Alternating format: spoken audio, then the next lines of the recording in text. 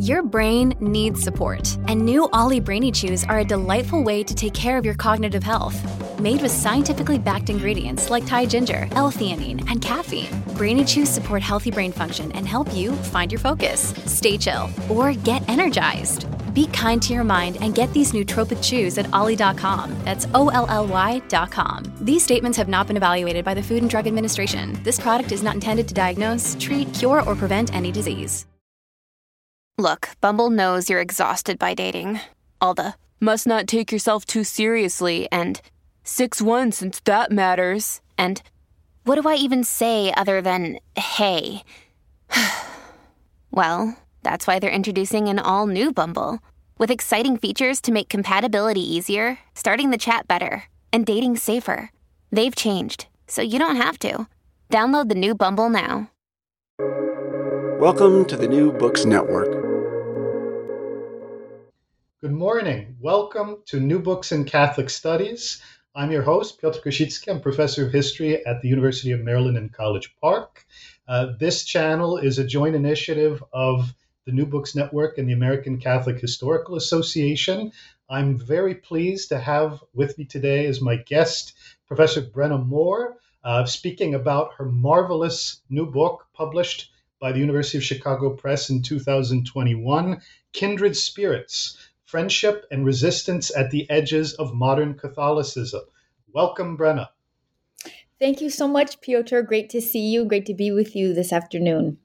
Thank you so much. I'm just going to introduce you briefly, and then we'll jump right into the conversation. Brenna Moore is a professor in the Department of Theology at Fordham University.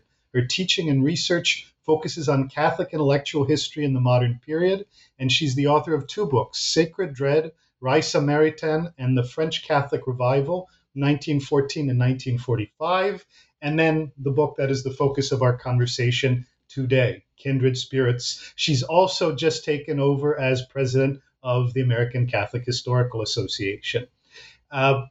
If I may start our conversation off with a pretty open-ended question, why did you write Kindred Spirits? Well, I had considered the topic of the importance of friendship in this period of Catholic intellectual history long ago, even when I was a graduate student writing my dissertation. So I wrote my dissertation on a woman who was a poet and a mystic, Rai Samaritan. And some listeners may be familiar with the name Jacques Maritain, who is one of the most important philosophers for Catholics in the 20th century. And I wrote my dissertation on his wife, who was a sort of understudied, underexplored, very fascinating intellectual. And I just got to know the world of kind of Catholic creativity in the 1930s and 40s. And it was clear then how important friendship was to those people. Friendships that were endowed with not only a political, moral meaning, but a deeply, deeply spiritual and religious meanings too, that I would find things in correspondence. You make God present real to me when God is otherwise absent during the war. But when I was a younger scholar, a graduate student, and then, an assistant professor on the tenure track, eventually, it was like friendship was almost an embarrassing topic. It was stereotypically feminine. Here, I'm a young woman, and Catholic intellectual history is pretty male. It's a kind of a clerical narrative. The people that I worked on, mostly men work on those people, Jacques Maritain, Neo-Thomism. And then if I was also writing on a woman writing on a woman, and then on friendship, it was like an over-feminization. So my first book, it was like I had to force myself to sort of steer away from the topic that I found personally so fascinating and that I knew was so important, but instead do something more typically, kind of masculine or political or recognizably intellectual. So I wrote on modernity, war, the Holocaust, kind of that seemed a little more tough and respectable. And then finally, I was just working on other additional people in this network who were kind of on the margins of the Jacques and Rai Samaritan, the people that eventually figure into my book. And I was just doing some kind of intellectual recovery, archival work on some unknown women and people of color, Catholic thinkers. And friendship was just so central as an as an entire worldview that kind of brought together a whole community of Catholic thinkers. And by that point, I just didn't care. I was like, friendship is it. This is the main thing that was going on. And by that time, I kind of had tenure, and I just thought, this is what interests me. This is what's important. This is what hasn't been talked about. So I'm just doing it. And of course, now I look back and think, all graduate students, should just do whatever they find to be most interesting. It's like you're just so scared to say what you really find interesting, or we're so scared to kind of say what really, really you're drawn to into your field, like almost like that's embarrassing or something. But I think we all probably have the little, I don't know, more personal things that get us excited about the worlds that we study. And so I kind of just wish I would have been more open about that early on. So that's a little bit of the backstory. And there's much more I could say, but I'll just pause there. Well, I wanted to say that's a brilliant way to start in terms of advice, I think, for grad students who might be listening in, or young scholars sort of conceptualizing where they want to go and why. I have to ask, so I understand your path to the topic of spiritual friendship. Obviously, the meaning of friendship in our own world has changed a lot, I would imagine, over the course of the time you've been thinking about it, right? So this may sound like a bit of maybe a trivial way to start, but certainly for today's world, the COVID-19 pandemic era, online existence has become one of the defining ways that we understand and maintain friendship. But even before that, your book fundamentally reconstructs social networks through the lens of friendship.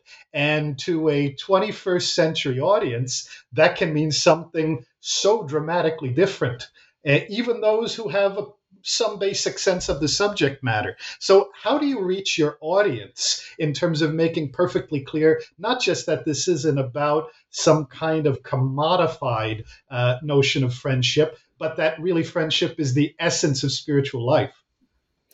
No, I don't think that's a trivial way to start at all. I think that's getting right to the heart of it. And I say in the book, in my acknowledgments, I thank first of all my Fordham undergraduate students, that I started talking a little bit about spiritual friendship to them when I would give lectures on Catholic intellectual history. And they found it so fascinating and so interesting, and would ask more questions. And they invited me to give a lecture on it on campus because they found it so different from the way we typically think about friendship now. And you can have, 1,000 friends on Facebook, but that I think in most of their lives, they could resonate with, a few very, very, very close friendships in their lives. And they were really, really interested in ways of endowing those small, count on one hand relationships in your life. And and endowing that with moral, spiritual significance beyond just the significance of, I take a break, hang out with my friends, sick of my parents, hang out. Like, this was really the kind of central anchor in all these people's lives. And I think some of my students could relate to that in some way. And also they were interested, and we ended up talking quite a bit about the materiality of friendship that is so easily disappeared when friendships move online. The way that I even discovered the existence of these friendships was going into archives. And, Piotr, I know you've done a lot of archival work too, that when you open folders, you're literally holding correspondence and envelopes in your hands. And often when I would open envelopes of people, there would be little religious objects tucked in to the envelopes and the letters that friends were exchanging with one another. Sometimes a photograph that was signed with a loving epigraph, a loving signature, sometimes little religious medallions. But the correspondence between friends was a really sort of way that spiritual friendship became materialized, materialized and kind of traversing around the world with these little objects, photos, letters, medallions. And we all talked about, with the students, of how special and wonderful it feels to get something in the mail or a homemade card or a real picture of friends, and how different and how truly much more special that feels. And so, some of my students, then much more, that was kind of in the beginning, they were inspiring me in particular directions with the book. But then during COVID, speed up 10 years after my book was done, talking with some of my students about it, to get through the beginning of COVID, a lot of my students talked about a recovery of kind of writing letters to one another. People were so miserable living in their parents' basements, are my undergrad students. And, sending letters in the mail was sort of a recovery of a lost art in a sense. And I think it kind of goes with some of the, Generation Z interest in recovering these kind of almost like an artisanal, quaint, lost art, like, letter writing and growing vegetables. And there's like a little bit of a nostalgia factor, but they were really interested in the way this friendship seems very different, and something special about that. That makes perfect sense. And I just pedagogically, I think that that's really powerful in a way that really speaks to today, literally. I'm curious, given, if we turn to the specific characters who inhabit your book, some folks, you mentioned Raissa and Jacques Maritain, their lives are very well documented, partly by you in your own earlier work, but in the sense that their archives exist and are pretty well organized, even if they're not necessarily all in one place. On the other hand, it seemed like you had to do a lot of reading against the grain and investigative work for some of the other folks. In the epilogue, you make the point that folks like the Chilean Nobel laureate Gabriela Mistral and other protagonists of your book really didn't want their archives to be collected and didn't want to be tracked, if we can put it that way, in the future. So in some sense, if you don't mind me putting a little bit provocatively, do you feel like you were following the intentions of some folks and going against the intentions of some of the others when you were following that material path of friendship? I do, I do feel that way. And I think especially, they were, much more private about their love lives, their emotional lives than maybe today, and that's kind of connects to this another topic we could talk about, the sexuality in this world. And so a lot of the material that I found was material that you would consider private, letters or semi-private, like eulogies that were read at funerals that people wrote for their friends. But some of it was public. Some of them published books on each other's friends, especially after a friend died. Some named their academic and their political organizations with the word amitié in French, or amistad. And so friendship was sort of publicly accessible, but in terms of the practice and their own experiences of spiritual friendship in their lives, that was me kind of prying a bit. So that was, I think, going against the grain of their wishes of how they would be known publicly. And even, some of the thinkers, Gabriela Mistral, Jacques Maritain, there's even lines that they said, some correspondences with their friends were made published before they died. And they said something like, this made public something I never wished to be made public. So this was a sense, their private lives, I would say. But I think I so am okay with that, because it was so much more than their private lives. It was really kind of the inner sensibility, the sort of fuel of pleasure that galvanized their political work, that internationalized kind of Catholic ideas in this period. I mean, friendship was kind of the creative and almost emotional and even almost physical power, I think, of this network, this global network of Catholic intellectuals. So I feel like we don't really get what was happening in terms of Catholic creativity in this period, mid-century, without understanding something about friendship. You mentioned, not going to throw quotes at you, but there's one that really stuck in my mind, that the realm of spiritual friendship is still obfuscated beneath the smooth surface of the history of ideas.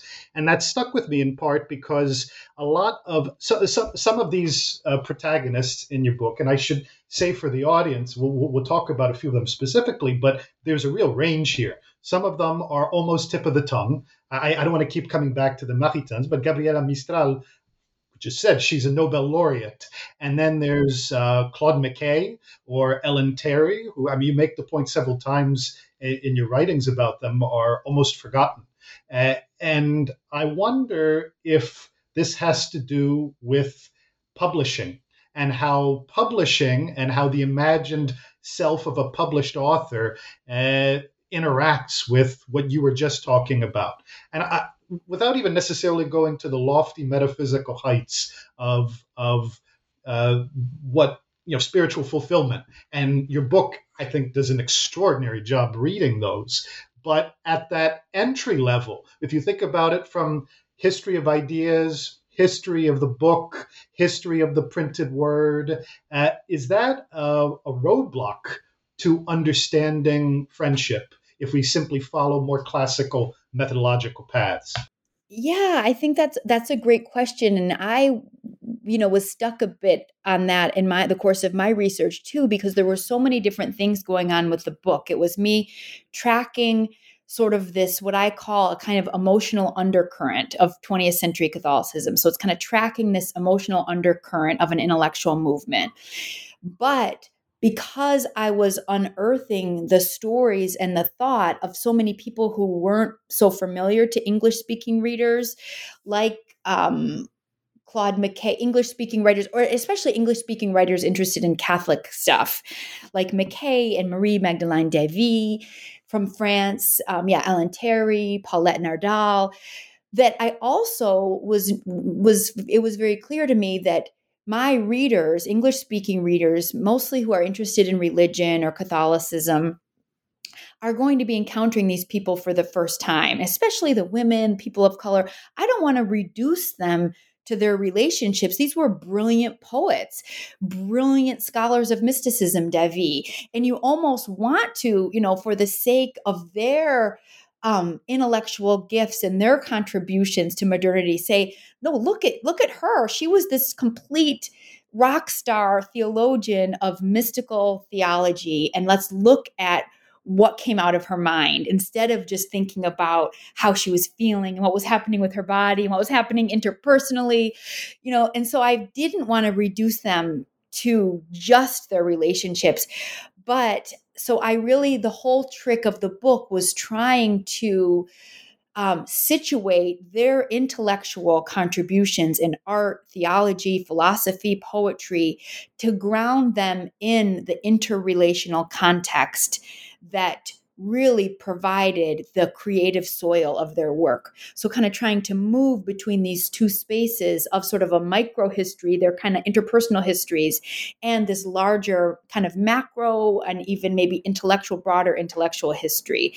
And so in each chapter of the book, I deal with a figure or a duo or a triad, and I really try to move between their correspondence, their interpersonal life, and then look at the larger intellectual contribution they were making to the world, whether it was poetry or the study of Islamic Sufism or the study of medieval mysticism or the relationship between Jews and Christians during the rise of Nazism.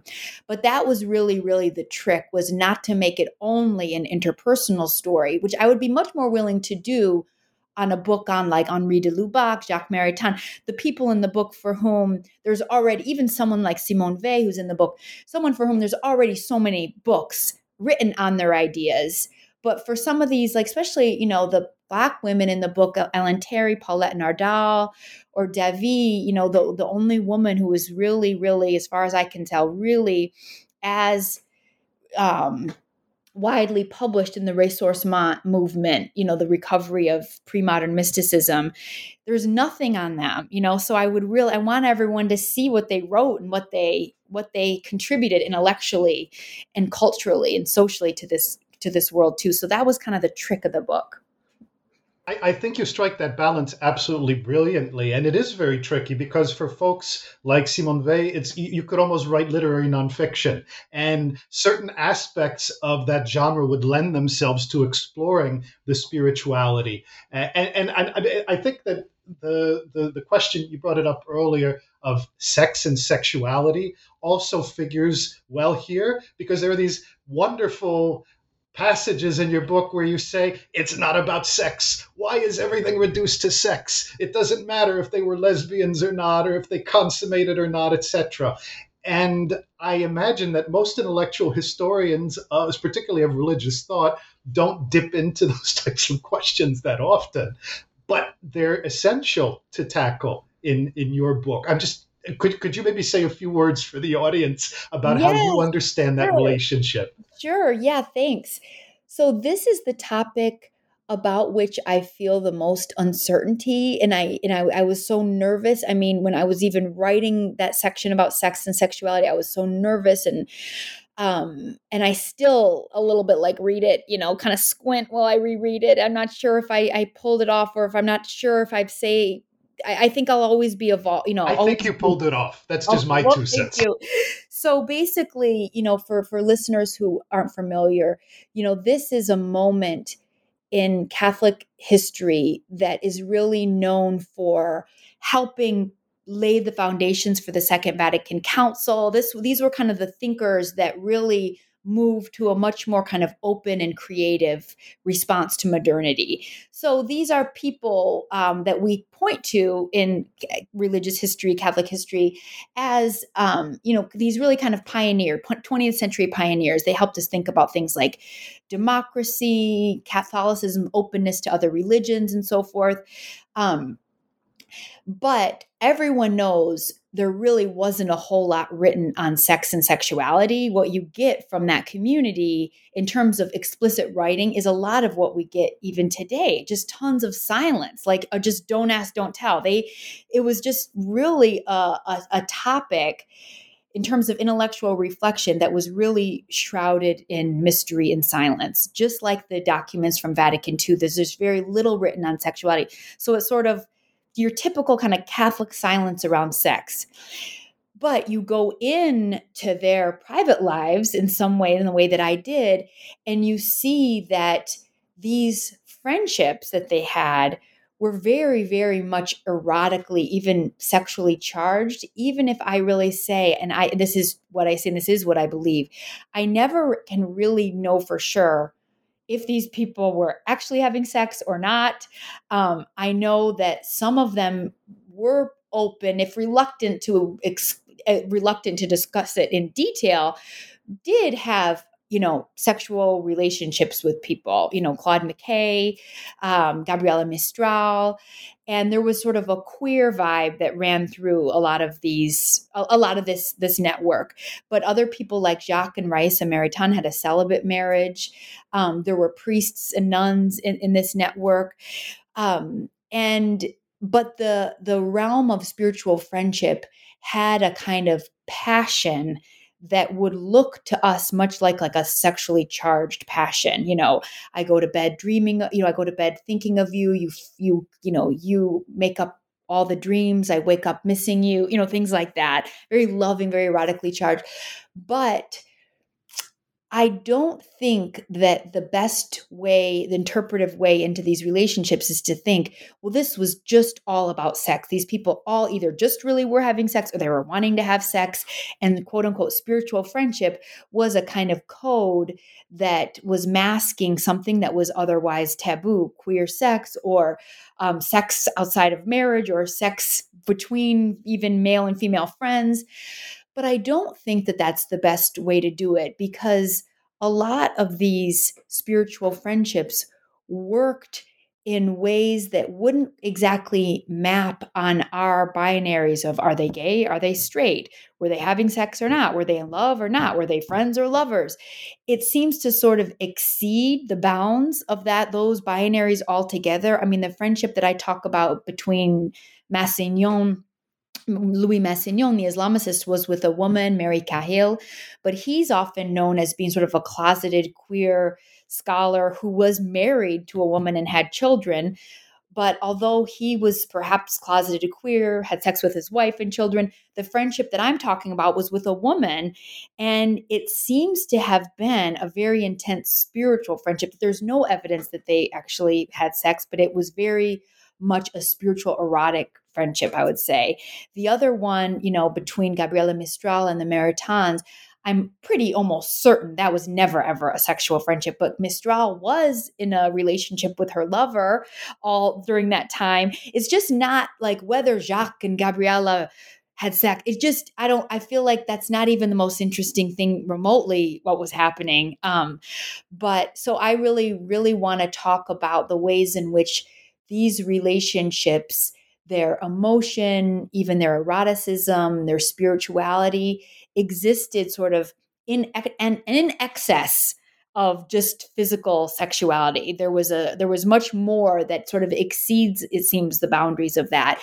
But on the other hand, I don't want to say that physical sex is some locked garden elsewhere, that just because they don't talk a lot about that, we can't know anything about that, or that's taboo.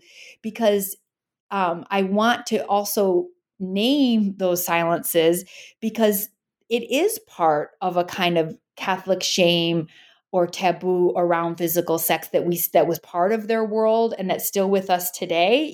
That there was a kind of silence around physical sex then and now. And it reminds me, I was reading an interview with a Catholic writer, a contemporary gay Catholic writer in the New Yorker, and he said, the interviewer said to him, he was Irish Catholic, "Have you ever come out to your parents as homosexual?" And he said, "Are you kidding? My brothers and sisters haven't even come out as heterosexual."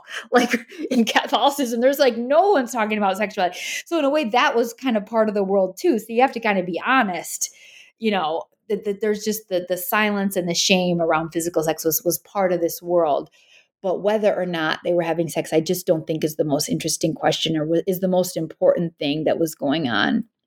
Well, I think that you brilliantly balance again in the book the cultural historical dimension that you were just sketching a moment ago, and then also the fact that there was a theology at play here, right? You used the phrase mystical theology several times a few minutes ago. And I think it's worth maybe underscoring for the audience also that there's a normative dimension here that, okay, in different ways, depending who we're talking about in your book, but there was a clear connection between the way they did or didn't perform the friendships in their lives and what they believed would get them closer to the divine. And in some sense, for me, maybe one of the most shocking things in the book, and I love the phrasing you use, the attack that this meant for some of them, if not all of them, on the procreative matrimonial ideal. That's your phrase. Basically, and you also say that made them anti-family, which is very striking when we're talking about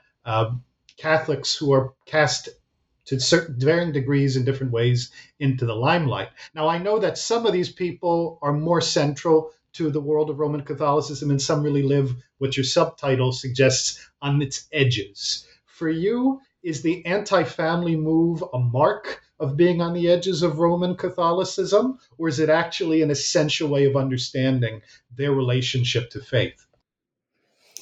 Thank you. That was one of the biggest surprises for me over the course of this research. And I say a little bit about this in the introduction to the book, that when I first, discovered these people, and especially discovered how expansive their friendship networks were and how much these friendship networks fueled such bold political action. Davy in chapter 3 and 4 was one of the very few Catholics in Europe who were actively organizing in the resistance to Nazism. She and, Claude McKay's anti-racist work, Gabriela Mistral's work in anti-fascism, and all of this fueled by this notion of spiritual friendship. I found it really inspiring and just kind of fabulous in a way. And I knew too, as a feminist, that there was something much broader, especially in the lives of the women, that they had dedicated their lives and their loves to something much broader than the nuclear family. And I found that, in terms of kind of a feminist, kind of recovering a feminist history of Catholicism really interesting, that they weren't nuns nor mothers, but they were kind of living off center from the dominant options available for women at the time.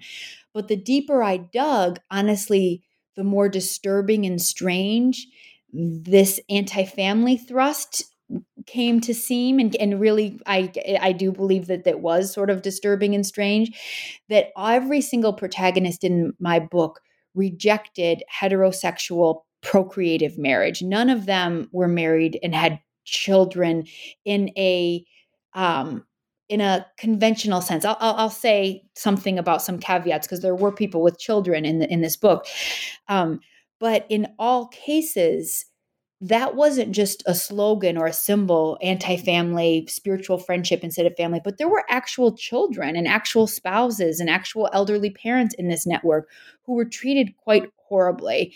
Gabriela Mistral adopted a son who died by suicide as a teenager.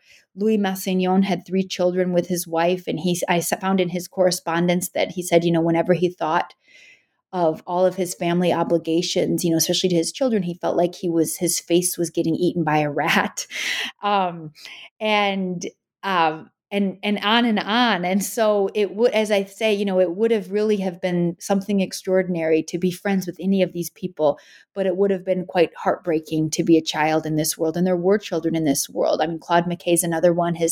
When his first partner became pregnant, she returned to Jamaica, and he never really knew his daughter.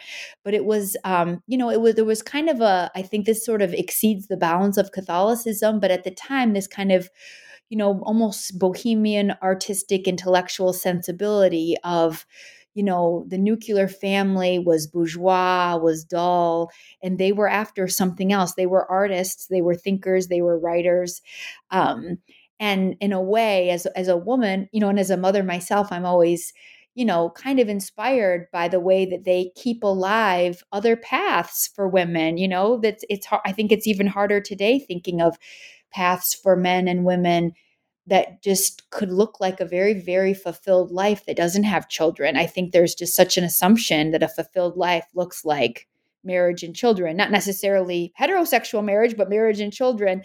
And they really, you look at their lives and they are so full, and they're so full of love, and they are so abundant and rich, but it looked like a very, very sad place to be a child. So there was like kind of something sad, and there was a tragic, I think a tragic dimension to this world too. And that was certainly one of them. You gave Massignon as an example. He seemed to treat a number of different types of people in his life quite badly. I mean, of course, the quote that you referenced is, I mean, I as a parent too, I really cringed when I read that in your book. But what strikes me, I mean, just separately from the question of spiritual friendship in his case, or in maybe less extreme cases in the book, the Catholic Church in the time period you're writing about did, at least if we're talking from the Roman perspective, take a pretty clear stance on the procreative matrimonial ideal, as you put it, right? We got Casti Connubii from 1930, certainly by the mid-1960s, although this comes maybe even at the postscript of your story. You've got the restatement in Humanae Vitae after Vatican II. How in terms of the actual sexual teaching of Roman Catholicism do your protagonists understand what it meant to be in pursuit of salvation, whether on the margins or more centrally in the Catholic Church? Right. Thanks. That's a good question. I would say they were all somewhat neo-medievalists. They were inspired by the monks and nuns. They all had some kind of attachment, some sort of real compulsion about medieval spirituality and monasticism. They found that to be a sort of radical spiritual and ethical alternative to so much in modernity. They kind of read modernity quite darkly. This is mostly, the years surrounding World War II, post-World War I, interwar period, but they had all lived through horrendous violence, experienced pogroms, exile, war. So modernity was read darkly, as it is for many Catholics. So they turned to medieval and wanted to sort of organize their lives in disjunction from the modern ideals. So for them, living in networks that were kind of small, kind of volitional networks of friends or small intentional communities looked more medieval than just, marriage and having children.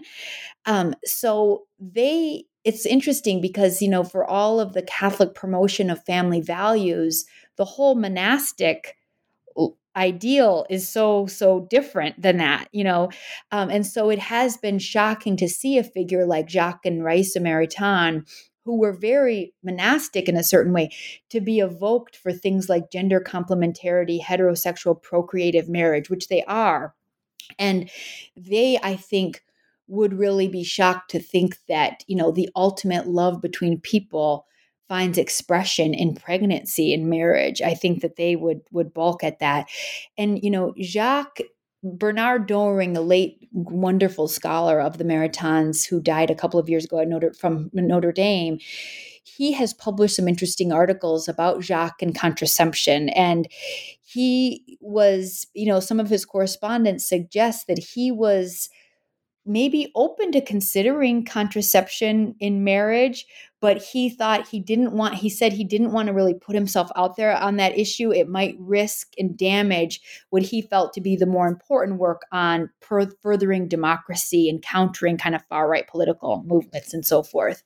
But some of the women, like Devi in the book, Ellen Terry and so forth, they just kind of live their lives. One of the things that I find different for them, they didn't say a whole lot about church teaching on sexuality or anything else. It was a kind of a Catholicism where the center of gravity was the lives of the saints, spiritual friendships, inspiring theology, art, poetry, not so much, what moral teachings came out of Rome, so I think that they didn't say a whole lot about that. Like, they never would have written anything on Casti Connubii, and so it's hard for that to imagine them writing anything on Humanae Vitae.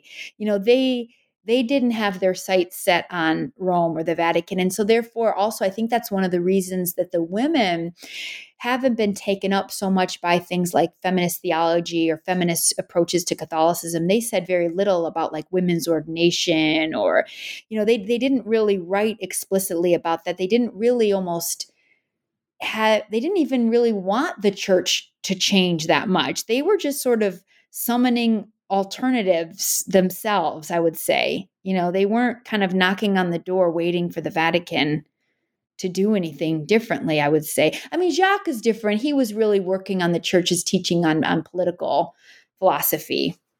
In some sense, Jacques Maritain feels like the figure apart in this story, so I feel bad coming back to him. Also, I wonder about this myself when I was reading your book on various occasions, because he, I think probably before I sat down and started reading the book, I assumed that Raissa and Jacques would be really at the center of it. And to some extent, they are. For me, David comes through even more centrally in the book. I don't know if that was your original intent, but I wonder specifically in terms of someone like Jacques Maritain, who for all of his consistency in many ways was pretty good at compartmentalizing and was able to interact with, let's call it, mainstream politics in a way that none of the other people in your book really could. I would pose the question, did he maybe feed into certain hierarchies of power that you're trying to deconstruct in this book? And I mean, we've skirted this question a few times already, but you're very clear about it in your book, that there is a kind of implicit or sometimes explicit assumption about suffering, maybe even an Orientalism of suffering or a fetishization of suffering, if we talk about racial and gender difference. And having written the book and having put it out there, I'm curious what you think now, especially given the events of the past 2 years. What are the lessons in terms of the stories that you reconstructed and explored for getting beyond hierarchies of power, whether or not we like what any one individual person did in the book, and relocating race and gender in non-normative ways in the story. Thank you. That's such a good question. There's so much there to think about. I would say I wish I had been a little more explicit about this in the book. I mean, this is really, sometimes I feel like I was so fascinated with the details of all these lives. I was so fine, the really fine-grained analysis throughout. But looking back and thinking about, their relationship with power and lessons for today, I would say that you're right that Jacques Maritain is the one who is with us today as the one who maybe from one perspective made the biggest difference. I mean, he was, at the table, drafting the UN Declaration of Human Rights. I mean, hugely, hugely influential in, even Western political philosophy. He was an ambassador to the Vatican and friends with the Pope. But see, he was sort of a white French male, Catholic, that he was invited into all those rooms. He was, everywhere he went around the world, it was like, the podium waiting for him, the auditorium filled. So he was part of that network of power. And these other people, Claude McKay, the Black Jamaican poet, Davy, one of the first female who went to the Institut Catholique, they just simply weren't invited into that space. So then we kind of think, well, so do we just sort of tell the story of who had the most influence? So then Jacques is the most important person because we can look at like the UN and Rome and it's, Jacques is a protagonist. Or do we look at some of these more marginal thinkers and think, well, what other possibilities are they pointing us to of maybe kind of fragments or experiments that didn't lead to direct centers of power, but maybe led to alternatives that might even be provocative or paths we still haven't taken that we might want to take today, or that we don't really know the impact they had. Maybe we need to learn a bit more about the impact that they had. So like, for example, Davy, who created this sort of international post-war utopian commune in rural France in Normandy after the war to kind of do an international post-war experiment. This other experiment in interracial solidarity, some of the experiments in Muslim Christian friendship that were happening in Cairo. We think of these as these little kind of one-off things, but who knows? I mean, who knows, maybe we need to kind of go back to thinking of using the resources at hand, even if our power feels very marginal, to not just critique, but to summon alternative possibilities in the world. Even if I'd say some of the alternatives that they offered were local, it was alternatives for Islamic and Catholic scholars to come together in Cairo. Yes, was the UN inviting them? No, no.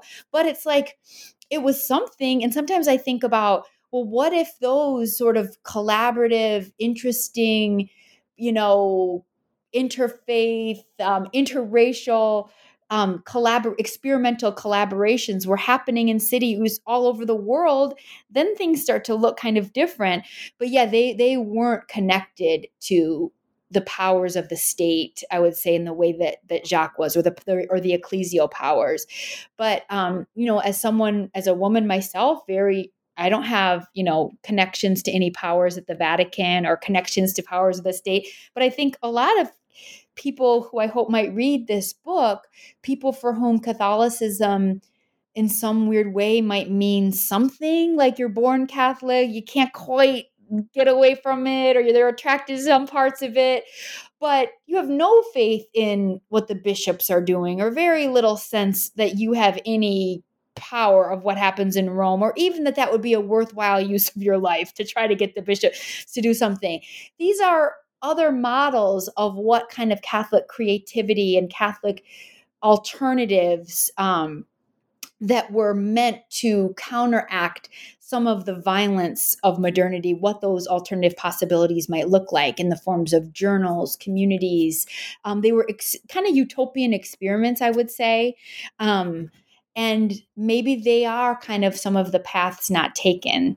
And I think they are interesting for people who today live on the edges of Catholicism, just like most of the people in my book did.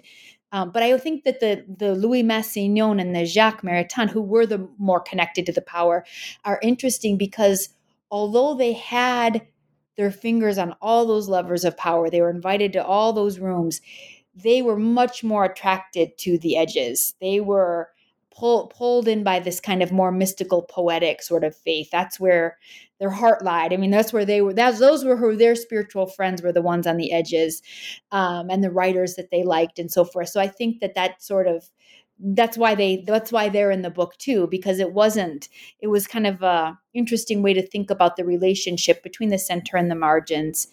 And someone like Massignon and Maritain, I think, represent the center a little bit more. Well, you just brought up center and margins, and then you also used, I think, the very important word local. This is global Catholicism, but it's cast through a particular lens, the global Catholicism that we see in your book. And so these questions of geography on the one hand and scale on the other are really striking for me. Your book is about radicals. Some folks are less radical than others. Some folks compartmentalize it better than others. But at the end of the day, how much of this gets scaled up? If you go with the medieval ideal or the neo-medieval ideal, it makes sense to think locally because that's what the reality was, just logistically speaking, in the Middle Ages. So can we even talk about scaling up to a global Catholicism if we're sort of seeing kind of local solutions? I guess on some level, I'm still thinking about this question of power. You have folks like Maritain and Massignon to whom doors were open in fora where automatically whatever they said or whatever they contributed would get reprinted in X or Y publication, and boom, their name would be out there and it would be part of the global discourse. But then you have someone like Claude McKay, or even Mary Cahill, who in her own way, was very powerful and very influential, but never really thought of wanting to sort of push from a local activism into a global activism. So I guess my question, to boil it down, is how much of a prospect was there for any kind of mainstreaming here with any of the solutions that you see coming from the less known folks in your story?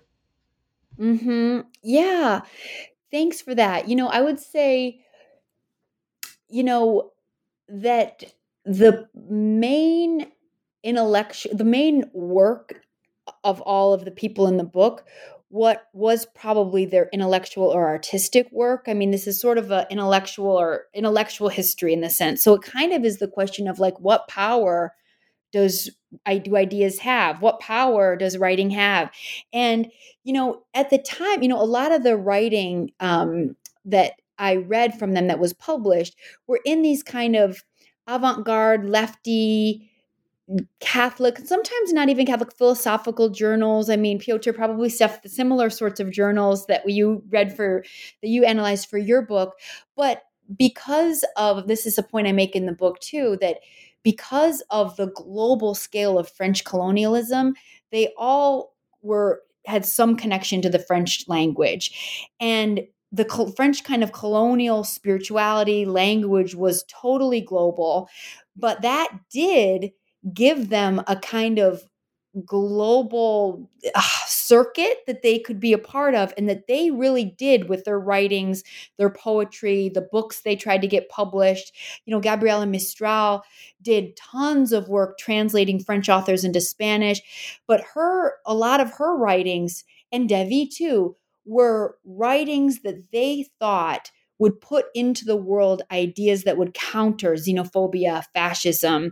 And so if we think today of how didn't fascism totally take over the world, or we think of today, the upsurge of fascism and xenophobia around the world, it was like, I think of their labor of poetry, of ideas, of essays, really trying to put forward understandings of Catholicism that celebrated Judaism and diversity, that were interested in evoking sympathies for refugees and things like that. So it is sort of in a sense of can we connect the dots between Mistral's poem about a Jewish refugee fleeing her homeland that's written in this beautifully empathetic way to kind of state power?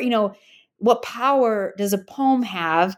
But I think all of us working in intellectual history would say it's hard to at least draw a straight line from A to B, but it would be a very frightening world to imagine a world without anti-fascist poets and art and philosophers and ideas, that they kind of would start kind of galvanizing people and galvanizing discussion and other ways of imagining human community that were not xenophobic, that were multicultural, nonviolent, skeptical of authoritarian forms of power. But I would say that, and that's something that was tricky in my book that I think it's tricky for me too. It's like we so want to kind of politicize everything in the 20th century. Well, like, what's the political payoff of this? And I do that too, but sometimes it was just poems or it was just essays. And it's like, are we okay with that kind of power being worthy enough of studying? So something, that's what I think about. That I think about ultimately, this isn't really a story of political activists. That wasn't their gifts, but they were all very much engaged as writers and artists. Yeah. That, I think, is a marvelous way to sum up. I had some other questions, but I'm just going to move on to my last question, actually, which looks beyond Kindred Spirits to whatever it is you're working on now. So, Brenna, what's next? Okay, thank you. Well, now that I'm, done with these two very sort of archival heavy, French language, non-English language books, I decided to work on a project that would be really much more in service of a local community. So my family and I volunteer with an organization in East Harlem that was started by a French order of nuns, Little Sisters of the Assumption. And they have an agency in East Harlem that serves the Spanish-speaking immigrant community since 1958. And I'm a volunteer and I'm on their board.